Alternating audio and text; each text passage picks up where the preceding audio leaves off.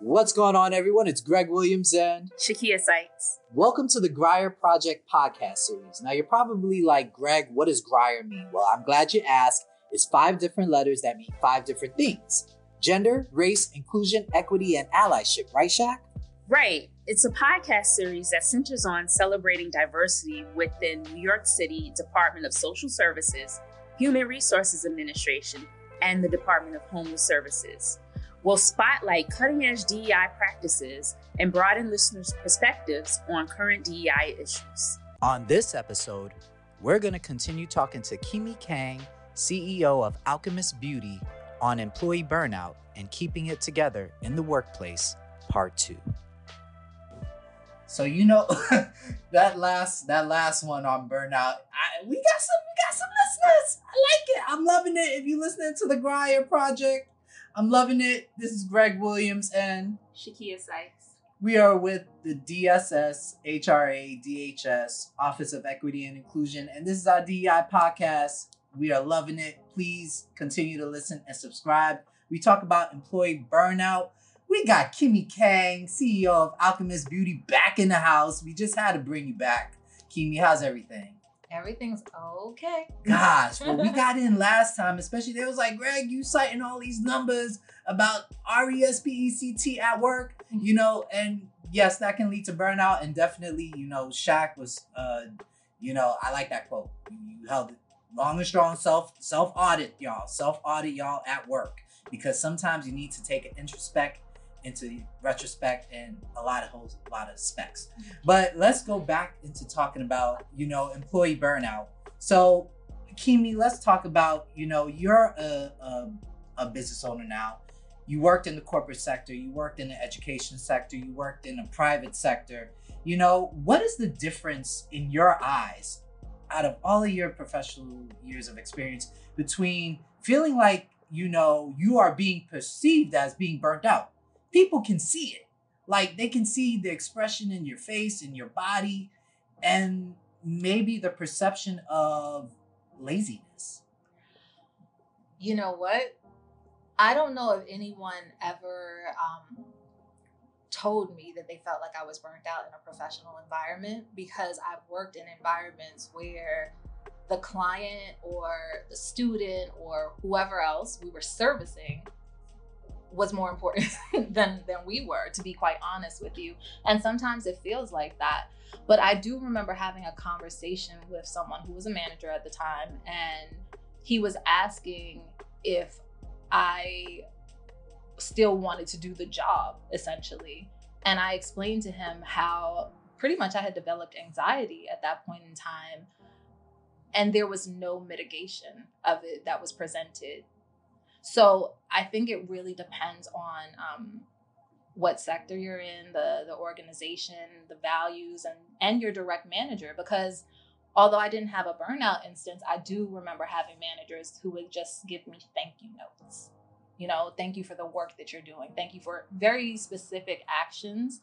And I think that was really, really helpful and motivational. So when I had people who worked under me, I'd make sure to have the check-ins and the conversations, as well as, here's some bubble tea, because I love bubble tea, guys. Just to make sure that they felt like they were being seen and appreciated. It's little tokens that I think can kind of help, even if you don't exactly know what was going on. But I do want to address it from the other side. As a manager myself, I did experience seeing that someone who worked for me was really burnt out. In fact, she ended up crying in my office. And that was difficult to see, because sometimes you don't know exactly what to say. It's certain things that are uncontrollable, because burnout doesn't have to necessarily come from your work for you to be burnt out at work. It can definitely come from your home life, personal experiences, just anything, and it was really, really difficult for a lot of people during the pandemic as well. And it's hard to manage that when you're experiencing it as well, because everyone has different coping mechanisms. And that's another thing, like, if you're feeling burnt out, you don't want to be perceived as, I'm not being lazy, guys. I'm not complaining. I ain't got it. I don't have it today, Mm-hmm. And at the other end of the spectrum, as a manager, you shouldn't always perceive people that are working. If you see low energy, don't assume that that person is lazy. Don't assume that that person is just procrastinating. They may have a hard day. There can also be a medical issue that you're unaware of. Employees don't necessarily disclose that all the time, but that is something that does come up that can directly affect energy. I think having open lines of communication within your team is of the utmost importance. You need to actually know people.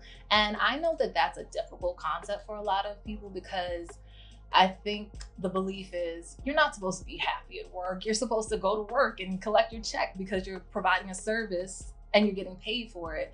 But the reality is we spend a lot of time working. Like, our day is comprised, at least a third of it is usually for work. If you're doing that and you're around people, you should probably know them just a little bit. It doesn't have to be super, super intimate and personal.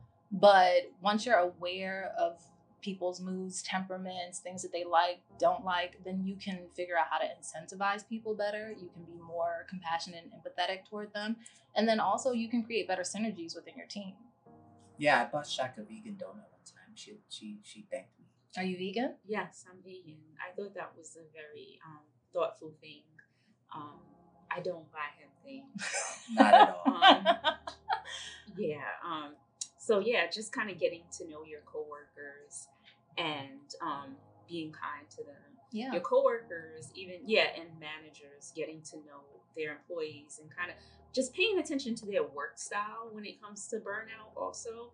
Like, if a person is, consistently putting out good work and stuff, and there's a shift, like, you should be able to recognize it as a manager or even as a coworker and just be like, something might be wrong. Like, let me, either give them a pass or ask if everything is okay. So I think that's too where you can understand the difference between burnout and kind of being lazy.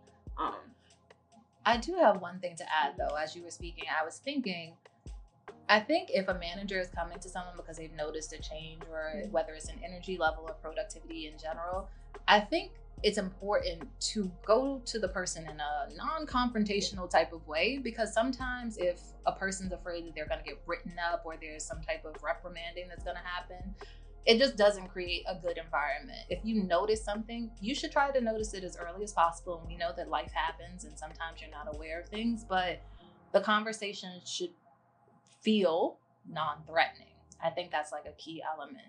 That is a really good point, because I know just from my experience in other jobs, like with kind of interacting with employees and them being afraid to come forward, and being like, is this going to go on my record if I share this? Is it going to like cause an issue with my career and stuff? So, just like you said, coming at a non-threatening way where, like, life happens. Let's have a discussion about, whatever's going on. You can share, you can trust me. This is a safe space. I think creating those spaces for employees are important when it comes to burnout. So, we discussed a lot of things so far. So what should the employers do to prevent burnout? What should they do more of, actually? I think that actually sticking to a check-in schedule is like your first step, right?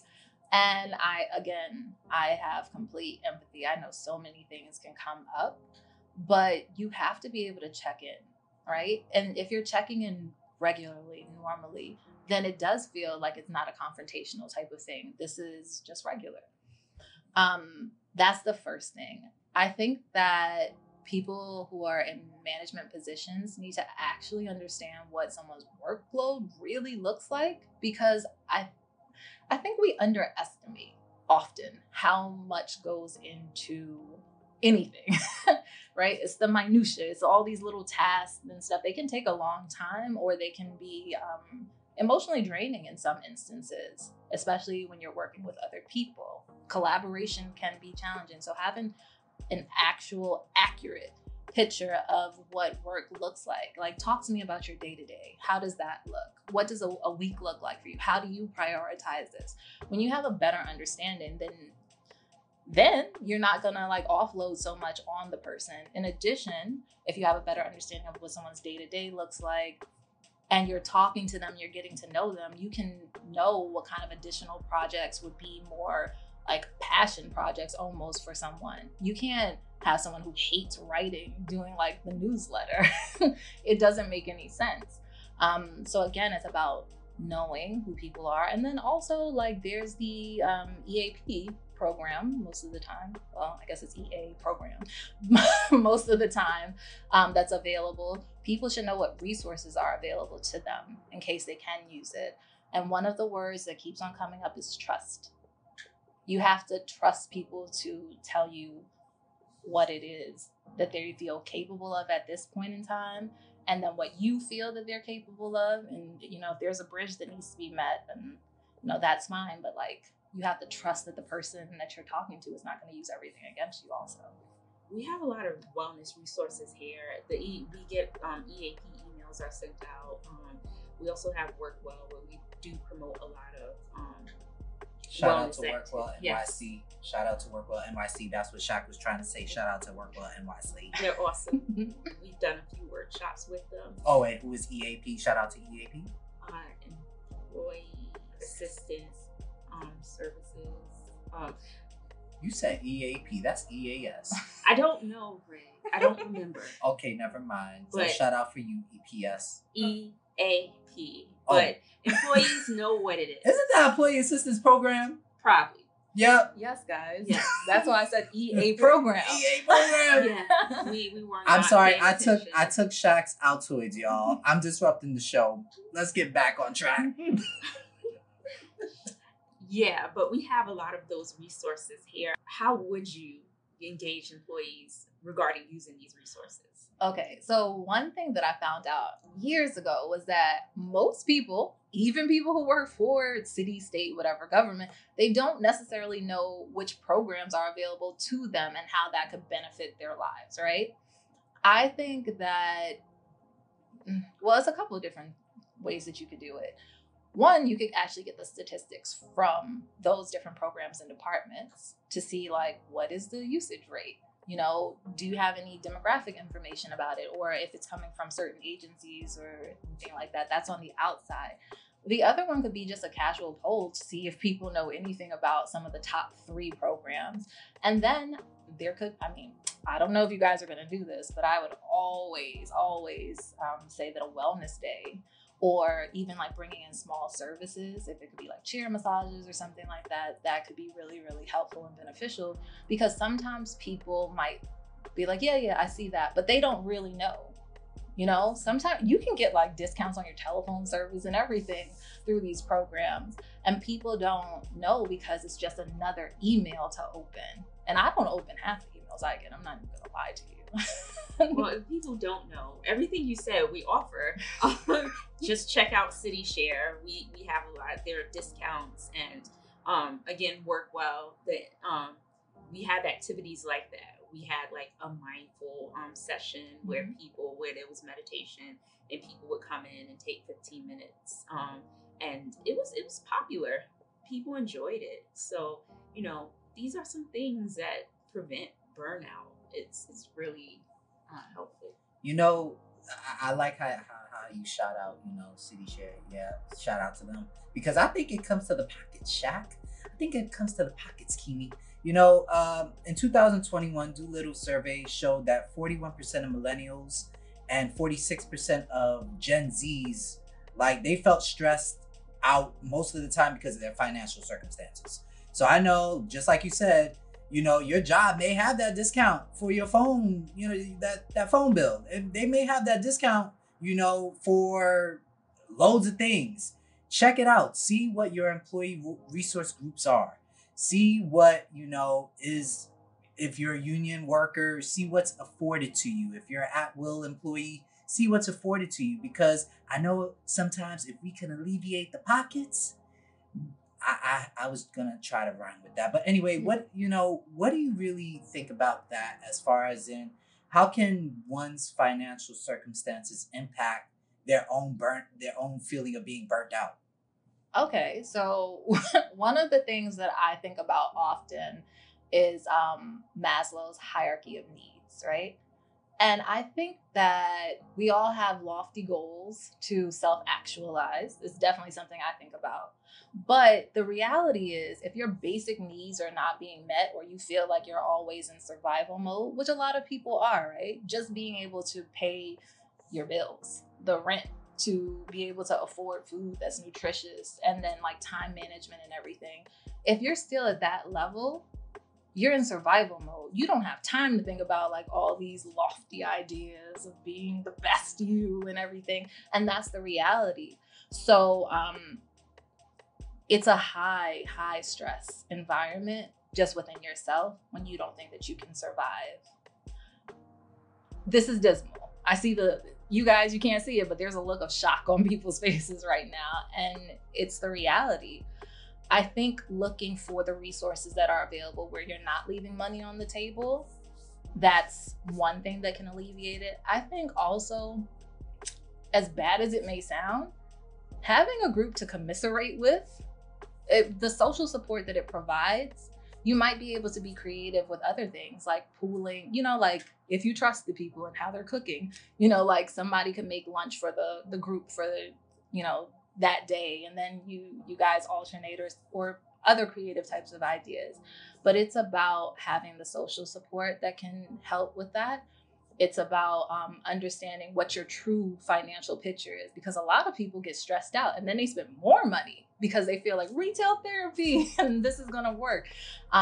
Being mindful of what you're putting into your body, because that definitely affects how your mood's going to be. Fun fact, guys, they say that yellow things and orange things and things that are sunny looking make you feel happier. So if you're eating like citrus fruits and stuff like that, it actually improves your mood. This is science. I didn't make this up. This is real.